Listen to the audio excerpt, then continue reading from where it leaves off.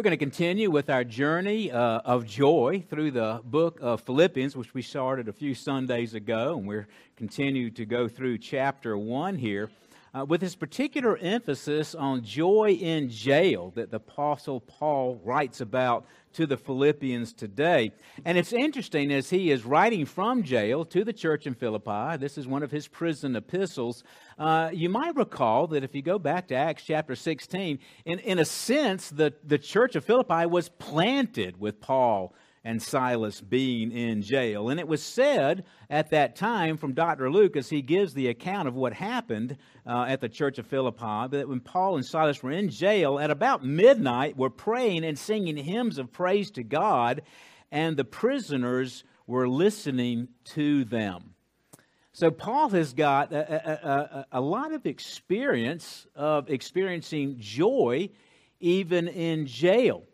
And in our mind, we're thinking, why would you put the Apostle Paul, the greatest evangelist, the greatest Christian ever lived, in jail and inhibit his ministry like that? Well, that's just sort of the way God works sometimes, right? It's the same way He works in you to bring about sanctification through the trials and the tribulations of life. Many of us have just finished a summer book study through Pilgrim's Progress. The ladies on Thursday night, the men on Thursday morning. And one of the wonderful truths of this principle, this joy in jail, comes in that great truth. John Bunyan was a Baptist minister, therefore his doctrine didn't jive with the doctrine of the Church of England. And there were people in the Church of England that wanted to silence him, so they threw him in jail. This is in the day where there was nothing more political than religion. So in jail, though, he would get to his window and he began to preach the gospel, and crowds from all of Bedford, including the prisoners when they would listen to him preach the Word of God.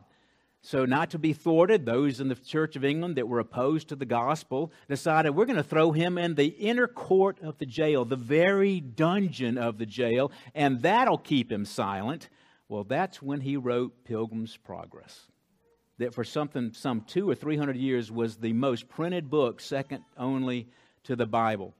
So the gospel went, because of the joy that John Bunyan experienced in jail, the gospel went from New Bedford to the whole world because of that wonderful, wonderful book of Pilgrim's Progress. The same sort of thing can happen to us if we will experience joys in our trials. And I think that you're going to find that Paul's demonstration of joy for the journey of this life, even in the most difficult circumstances of jail, will also help us to have joy in our difficult circumstances. Let's go to the Lord in prayer. Father, we do turn to you in faith, and we pray, God, that as we look at this, none of us ever want to experience jail.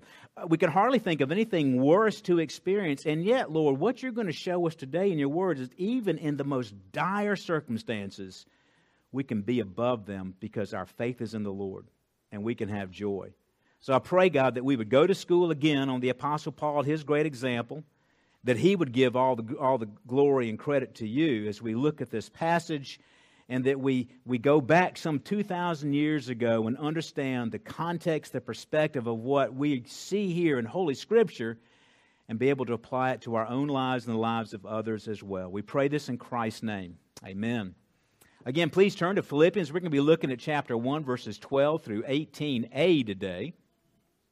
This is, of course, the epistle of joy. Paul is in Rome. He has appealed to Caesar, so he is in custody in Rome. And he begins here with verse 12. God says, the Apostle Paul writes, I want you to know, brothers, that what has happened to me has really served to advance the gospel, so that it has become known throughout the whole imperial guard and to all the rest that my imprisonment is for Christ. And most of the brothers, having become confident in the Lord by my imprisonment, are much more bold to speak the word without fear.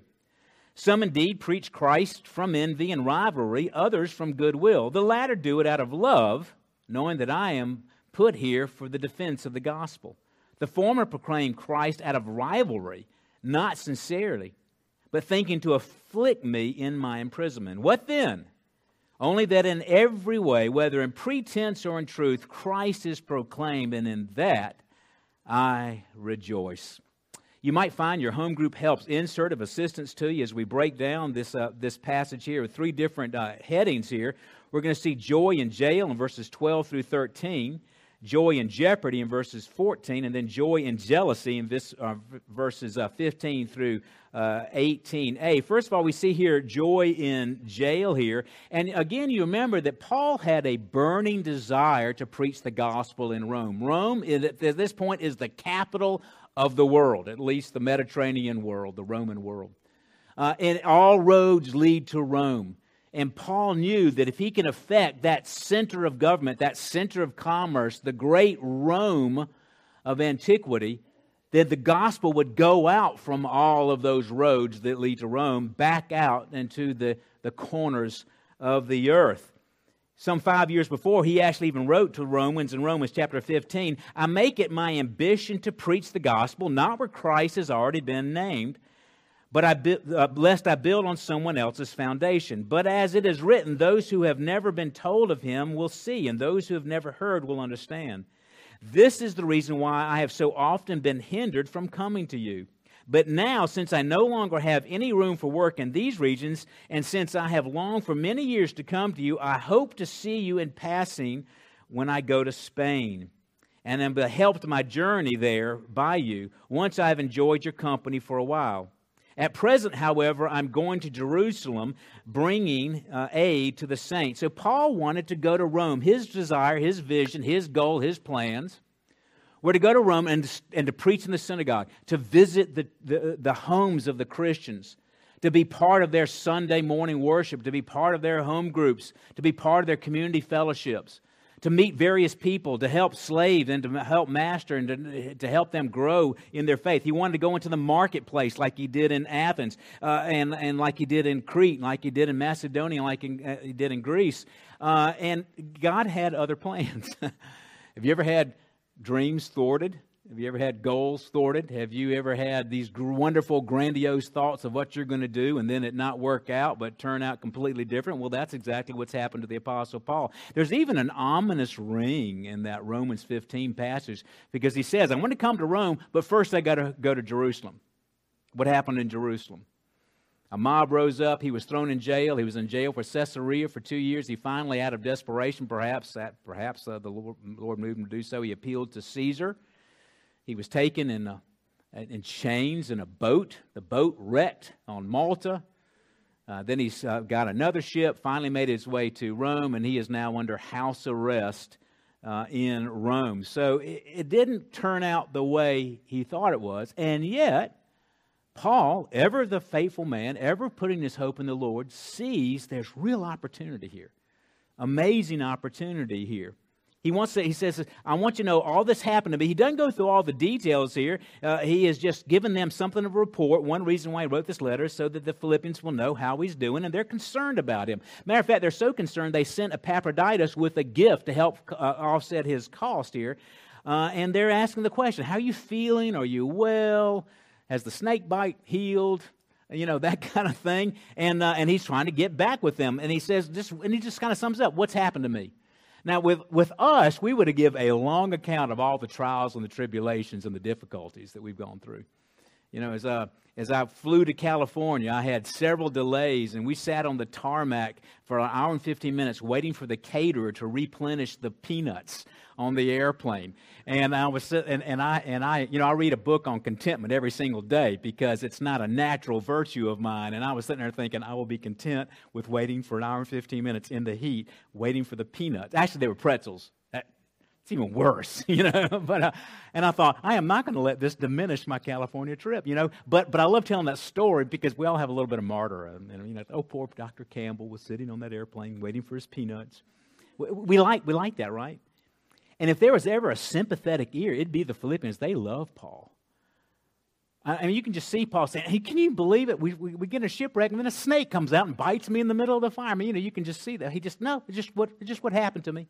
You know why? Because everything that happened to him, even the snake coming out and biting him while he was trying to dry off from the shipwreck, came from the hand of the Lord, and he knows the Lord loves him. And he knows that a snake bite can be used for the glory of God. So he says here, it's really served to advance the gospel. Now, this is shocking to us, isn't it? We think, how in the world, by putting the greatest Christian to ever live in jail, how can that serve the advancement of the gospel. I mean, talk about putting a positive aspect on things, but again, it's because his faith is in God. He knows he is not a prisoner of Rome first, but a prisoner of the Lord. He actually mentions that in several situations.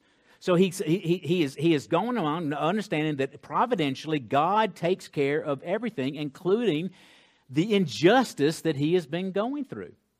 When people sin against you, it's wrong, and you ought to correct it, rebuke, defend yourself at times, and that kind of thing. But understand that whatever happens comes through the hands of a God who loves you, who has a purpose for your life, who has promised that he's going to cause all things to work together for good to those who love him and to those who are called according to his purpose. So he's not a Pollyanna. He's a Paul. He's not a Pollyanna. He's not just, putting a happy face on things even though he's miserable. He understands. He's chained to a Roman soldier. He knows how bad things can be, but he sees everything from the hand of his Lord. One of the wonderful examples that Jesus teaches about this is an example of nature. Matthew 10:29 says this, "Are not two sparrows sold for a penny, yet not one of them will fall to the ground outside of your Father's care." Something as minor, as unnoticed by almost everybody, of a sparrow. I mean, the most common, sparrows are like brown and white, right? They're just the most common birds in the world. You might notice a bluebird, a sparrow. Just him landing from the tree to the ground. That was ordained by the Lord. That was ordained by the Lord. How much more your cancer, your business woes, your rebellious child, your disappointing grandchild, the disappointment of Washington, D.C. and Columbia, South Carolina, the laws that are coming out. How much more, if God cares about when a bird goes from the tree to the ground and has ordained that, how much more the movement of nations? How much more the health of his children that he loves? This ought to just make us be full of joy no matter what we are going through. That he cares. I don't care about when a bird goes from the ground, especially a sparrow. We don't even notice them. I love Johnny Erickson Tyler was talking about going to the zoo one time, and one of the bird, like there's a great one in Columbia Riverbank Zoo. There's a bird place, an aviary. I knew that. It's a blue bird aviary, and you got these, you got cockatiels, you got all these exotic birds and everything. But almost in every one of the those cages, there's a little sparrow just going in and getting the scraps. And there's no sign. The signs all say, this is the variegated vulture from Botswana. This is the cockatoo from Australia. There's never a sign that says this is just a sparrow from Columbia, South Carolina. No one cares. God cares. God cares. God didn't send his son to die for that sparrow. He sent his son to die for you. Everything that comes into your life, including jail, should be reason for us to have joy. And this is part of what Paul is writing about. He says it's going to advance the gospel. That idea of advance is to move out like a pioneer, but it also includes this principle of going against obstacles. Going against obstacles. So how is it that the gospel has advanced in jails? He says, so that it's become known to you throughout the whole imperial guard. Now, I have been in the New American Standard my entire career, and I've bent to the pressure to start using English Standard Version. I like ESV in many ways. Most of you have ESV, so I have now using ESV. Here's where ESV's got it wrong. It really shouldn't be imperial guard. It should be more properly Praetorian Guard. There is an imperial guard, but the Praetorian Guard was a special kind of guard. They were the bodyguards, the purple-wearing bodyguards that you see that protected the Caesars. They were the cream of the crop. They were the special forces of the Roman army.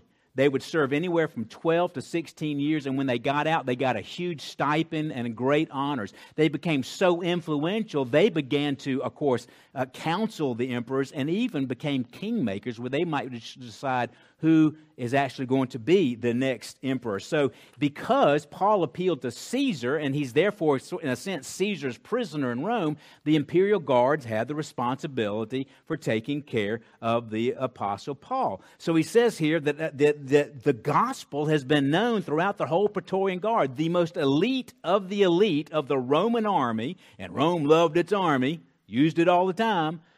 These guys are getting the gospel. And then he gives greetings from all the rest. This may have been, as he mentions in chapter 4, Caesar's household.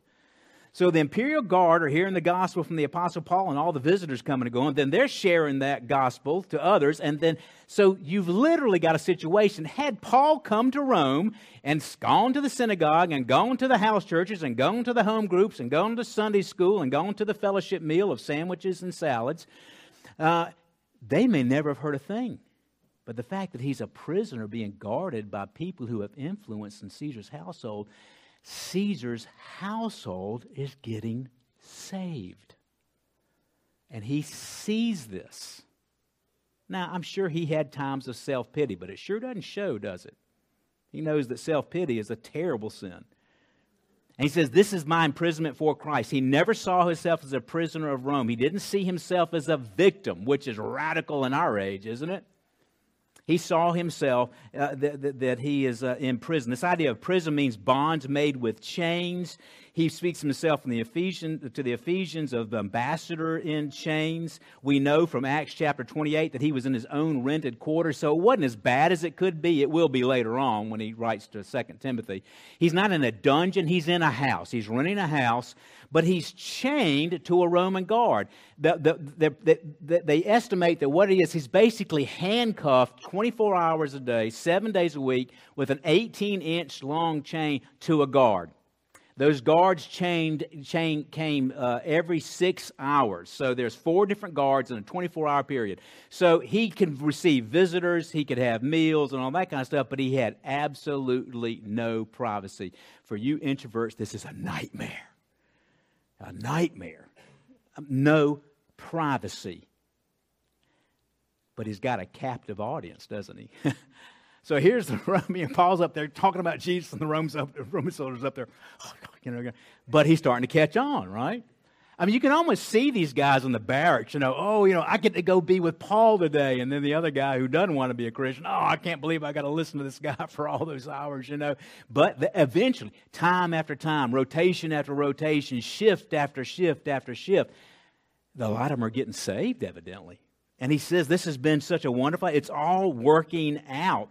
Paul knows he's not being punished for sin. He's being punished actually for righteousness, for taking a stand for Jesus Christ here.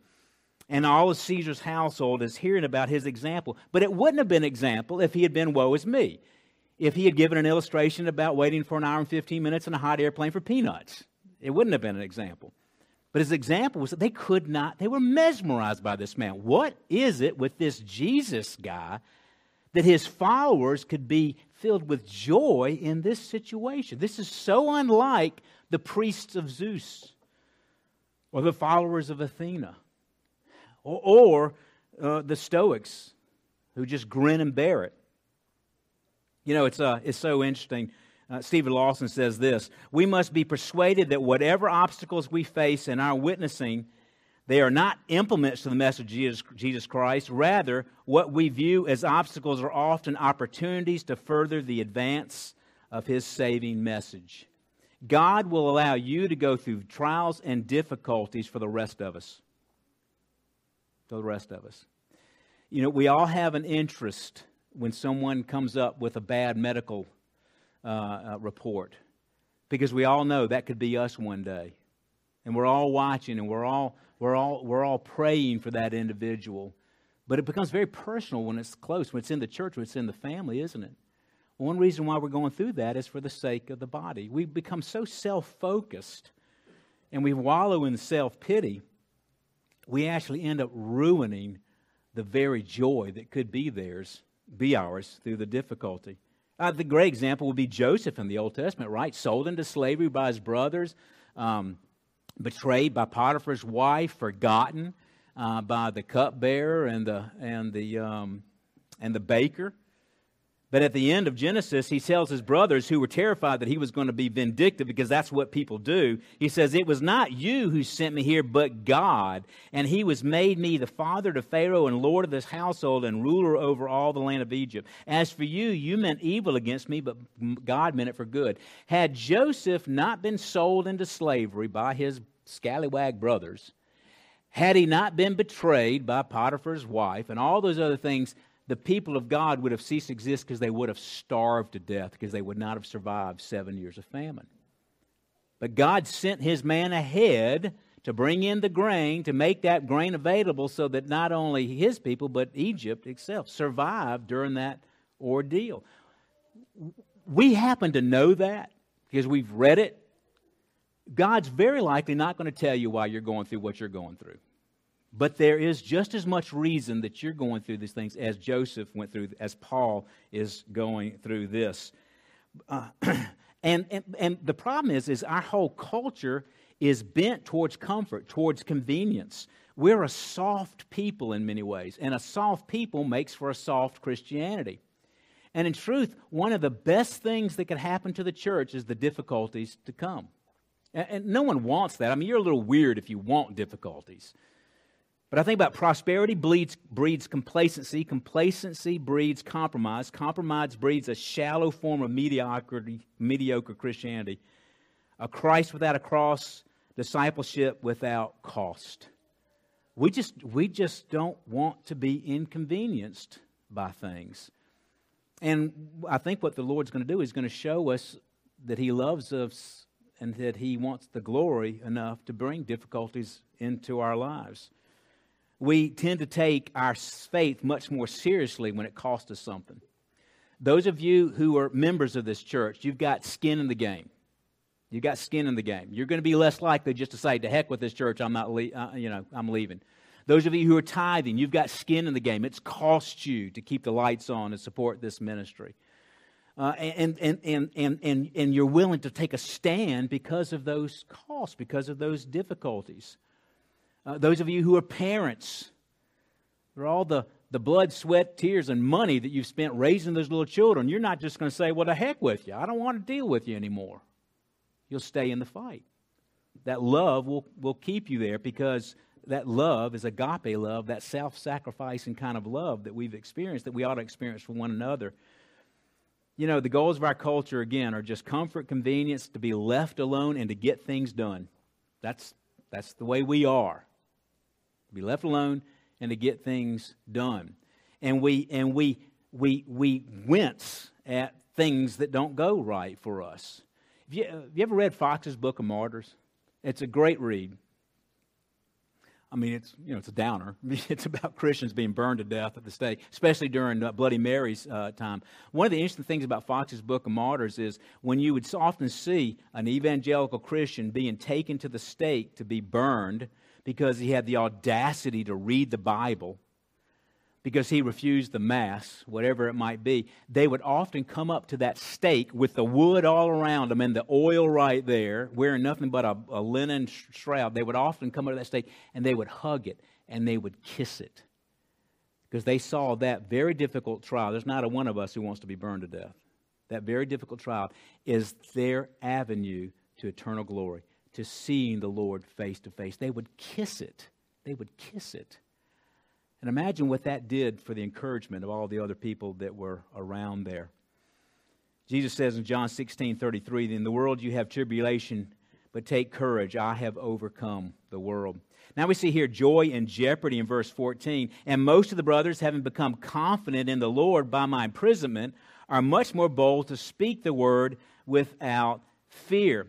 Now, that's interesting. If you go forward in time, the last letter that Paul wrote while in prison to Timothy, you see the honest assessment of where he is, but also with that same kind of confident joy in 2 Timothy 2. He says, "Remember Jesus Christ, risen from the dead, descendant of David, according to my gospel, for which I suffer hardship, even to imprisonment as a criminal. But the word of God is not imprisoned.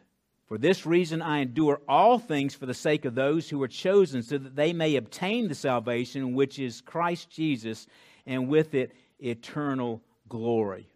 Isn't that interesting?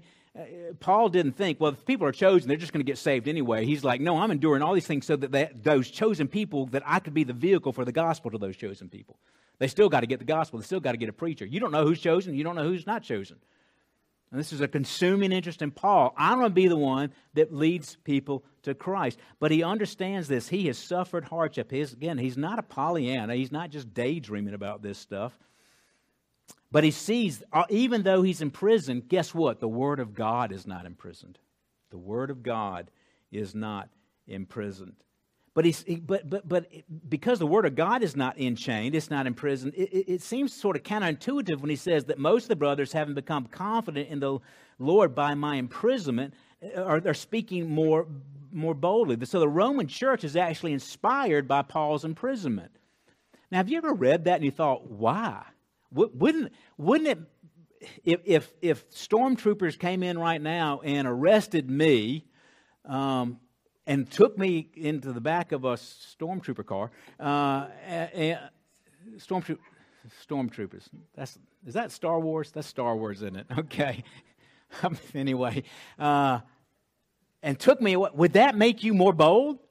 Would y'all get up this pulpit? Well, Campbell's gone. Now I'm going to preach the gospel. It might. It might. If I was smiling. If I was rejoicing in the trials and the tribulation, right? And this is where Paul was. I think Paul, he saw this coming from the hand of God. He recognized the difficulties of imprisonment, but he maintained his joy. And you know what they thought? They saw him. They said, I could do that. I could do that. Some of you have gone through cancer. That encourages the rest of us. Some of you have gone through the loss of a loved one. So we see you going through that trial, and we think maybe we could go through that. Maybe we could be more bold here. So they're much more bold and without fear. It's just amazing. It's hard to come up with something that's worse than jail, right? That's worse than prison. And yet, even in the most difficult situations, Paul says you can have joy. Why is that? Well, James gives us some insight. Consider it all joy, my brethren, when you encounter various trials, knowing that the testing of your faith produces endurance.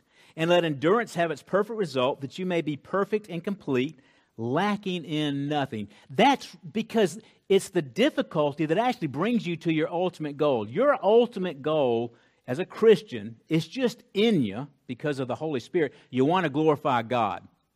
And you know that to glorify God, you've got to be able to shepherd your emotions, discipline your body. You can't be just given over to fits of emotions and feelings all the time and things like that. You've got to be able to do that. That doesn't happen usually with just success and everything. It usually happens through amount of pain. And as Paul's persecution increased, the Romans' faith increased all the more. So that what Jeremiah says of you is true. Blessed is the man who trusts in the Lord and whose trust is the Lord. For he will be like a tree planted by water that extends its roots by a stream and will not fear when the heat comes. But its leaves will be green and he will not be anxious a year of drought nor cease to yield fruit. That really can happen. That really can happen. Then we see here joy and jealousy here. He talks about two types of preachers. There's some who preach Christ from envy. This is perplexing, isn't it? Like, why are they preaching Christ to get at the Apostle Paul? If that ever confused me, but I had a whole bunch of time to read up on it, so I now know the answer. But they basically got to where they saw Paul as a rival. And they're preaching Christ to get at Paul. Now, why would some of these preachers see Paul as a rival? Perhaps one of the reasons why so many preachers see the gospel as a rival in many ways. But let me give you 5 options maybe. They resented his God-given abilities. Paul was a scholar. He was fluent in multiple languages. He was trained in the law. He had probably memorized huge portions of the Old Testament. He had accredited a certain amount of fame, which of course Paul says later on that's all rubbish compared to the surpassing knowledge of knowing Christ. But they were jealous of him. He was just good at what he did, okay? Perhaps they were intimidated by his apostolic credentials. We've been working on this Church of Rome since we came here since Pentecost, and you show up and you expect to be over us. We don't like that kind of thing, kind of a bent against authority. They thought maybe his imprisonment was God's judgment against them. This was the view of the Jews so many times. If anything bad happened to you, it's because you've sinned. So there must be something with Paul. Why did he get bitten by a snake? Why does he get thrown in jail? Why does this keep happening to him? How come never seems to work out for him? He must be harboring some sort of secret sin or something like that. Or they think, hey, listen, this is your fault. People told you don't go to Jerusalem. They hate you in Jerusalem. You show up in Jerusalem, you get thrown in jail. Now look what happened. So you made your own bed. You just need to lay in it. Quit bothering us. Or he's bringing a lot of attention to the church. A lot of attention to the church. I've already told some of you, but when I was in California, I had my Christ Reformed T-shirts on, because that's, frankly, the only T-shirts I own. And I had my, and several times I'll be walking around Santa Barbara in my T-shirt or Los Angeles in my T-shirt, and someone would come up to me, I like your T-shirt. And then they'd scurry off, because this is the left coast, you're not supposed to be Christian. It's a very blue state, that kind of thing. But they always whispered, like your T-shirt, and then they'd leave, You would expect that maybe to happen with them when the leader of the Christian church gets thrown in jail. And they don't want this attention.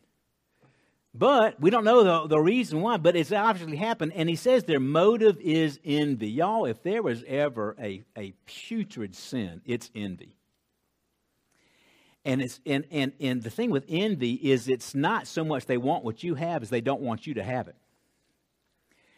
And envy is one of those temptations that the closer you are to someone, the more likely you could be tempted to envy them. So they're envious of Paul's ministry, the number of people who've been converted to him and that kind of thing. And that brings about strife, which means a heated contention, quarreling, wrangling of words, unhealthy debate, that kind of thing. So there's problems in the church here because of these envious pastors. But there's another type, though. He says, others preach from good will, and the latter do it out of love. They love Paul, and they say, listen, Paul can't go out and preach. I'm going to go out and preach. There's a loyalty there that he seems to applaud. He says the former preach Christ out of rivalry, not sincerity. There's a selfish ambition here. They're actually working for hire. They're like being paid to carry out some kind of devious deed. And evidently they're doing this to rub salt in Paul's wounds. Now, by the way, folks, we have this mentality, well, they're Christians. They shouldn't act that way. You must be new to the church.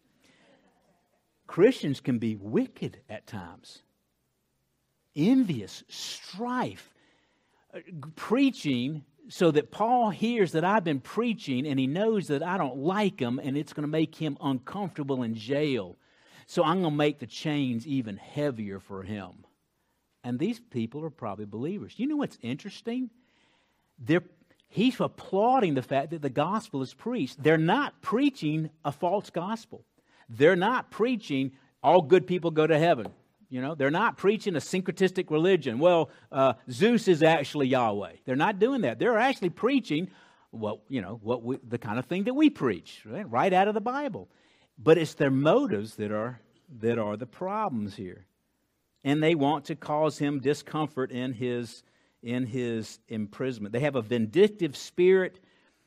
Envy and strife always turns into that, a vindictive kind of spirit here. There's a bitterness to these folks that is not apparent. I hope they don't take communion, because their hearts are not right before the Lord. But what's amazing is that city got saved, and millions, but hundreds and thousands of people got saved, possibly through some of that envious preaching. Why? Going back, because the Word of God is not imprisoned. Jack just went through Jonah, right? If there was ever a reluctant preacher, it was Jonah, right? Jonah didn't want to go to Nineveh because he was racist. He hated the Ninevites. Well, he had good reason. I mean, they were pretty cruel people. The kingdom of Assyria. He didn't want to go because he knew God was a gracious and merciful God, and he didn't want God to show grace to the Ninevites. So he ran. So God had him swallowed, and then he went reluctantly through the town. We better repent. And I mean, it was not a great sermon, to be honest with you. Guess what? They repented, and Jonah resented it, but they repented. That's the power of the Word of God. That's why we preach it. That's why we sing it. That's why we read it. That's why it's everywhere. Because where I will fail as a preacher, and I often fail as a preacher, the Word of God will not return void. It's amazing. Sometimes it seems like whenever I have one of those sermons where I just think I just laid an egg up here, I just didn't have the unction, and I just felt, I don't know, I felt like I got all tongue tied and everything else, and couldn't remember, stormtroopers or Star Wars people. Those are often the ones who said, boy, that really meant a lot to me today. That really meant a lot. That's the kind of, that I'm going to share that with my family. I'm going to send them that link to that sermon. I think God does that intentionally to keep you humble in many ways. So he goes on to say, what then? In other words, what should we think about something? Only that in every way, whether in pretense or in truth, Christ is proclaimed. Pretense is this principle of hypocrisy. Remember where that term hypocrisy comes from? In the old Greek theater, they have masks of tragedy and comedy, and basically the actor is acting like somebody else. He's got a mask on. And that's what these preachers are doing. And yet, he rejoices because the gospel was going out. They lacked good motives, but they had good content. We need to celebrate the success of other churches, even if they don't have exactly our theological bent on things. We should celebrate when a good conservative Baptist church grows and where people are being converted. We should celebrate with that. We're not in competition with our brothers and sisters in Christ. And this is kind of what Paul is saying here. That's a good thing here. Let me just look at the back of your bulletin. I'd like to call your attention to this every now and then. This is kind of sort of our operating principle when it comes to worship. And this is sort of, bulletin flyover territory. You don't read this every Sunday, but I think it's a good idea. Again, this is one of these things that we put out there in print to keep us from compromising. Note about worship. This worship service is a worship of God, not man. We actually could stop there, couldn't we?